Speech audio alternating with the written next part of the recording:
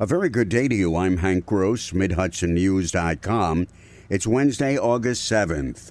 In the wake of two mass murders this past weekend, the issue of gun control was a hot topic at a forum in Newburgh on Tuesday, conducted by Cornerstone Family Healthcare. Gun control is a political and controversial issue, said Orange County Mental Health and Social Services Commissioner Darcy Miller. She said elected officials don't deal with it. County Health Commissioner Dr. Irina Gelman said the issue is polarizing. Cornerstone President Linda Muller said the Second Amendment needs to be reassessed given the differences between when it was drafted and the climate and type of weapons available today. They were about a long gun that you put one bullet in and you put a flash point to it, and that shot, if it shot, didn't shoot well. It was about a pistol that put one bullet in it, and if it shot and hit its target, you were lucky. Tell me why, in this day and age, we need an assault weapon like an AK-47. If you have to have one of those guns to shoot a duck or a deer, perhaps you should find a new sport.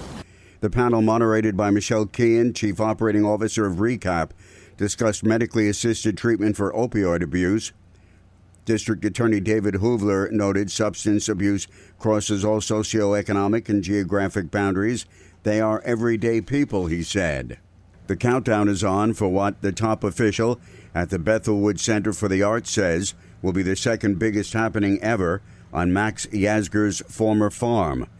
The biggest was that weekend a half a century ago when almost 500,000 mostly young people descended on the area for a weekend of music and mud.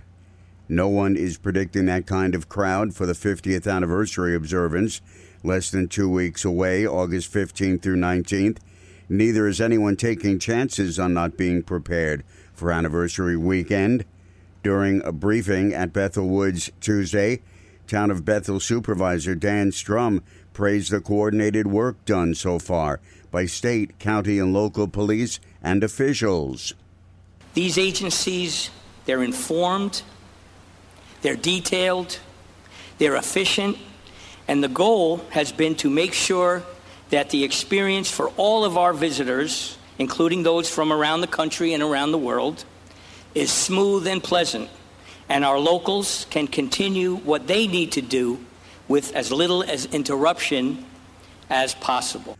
Sheriff Michael Schiff said it would be unfair to draw comparisons between 1969 and now. For one thing, they have an idea of what might evolve this time.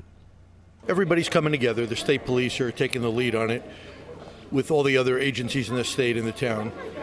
And we're preparing for what may happen. This is all speculation. We have no idea what's coming. They will have a backup plan if things don't go correctly to bring in more manpower, more equipment, and handle it. But at this point, we don't know really what we're expecting. Traffic will be a major off-site issue. Police are advising all who don't have tickets or essential business anywhere on the entire stretch of Route 17B to avoid it. As part of a broader green initiative, the city of Poughkeepsie has installed 4 electric car charging stations available for public use. Each machine can charge 2 cars at a time. 2 machines are located at the Financial Plaza parking deck at 41 Civic Plaza, and the other 2 are at the Duro Municipal parking lot at 197 Main Street. The city anticipates adding more stations in 2020. Council member Sarah Salem says the installation is a major step forward in the city's environmental agenda.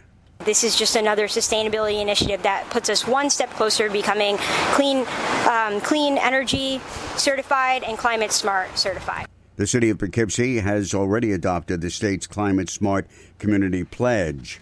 I'm Hank Gross, MidHudsonNews.com.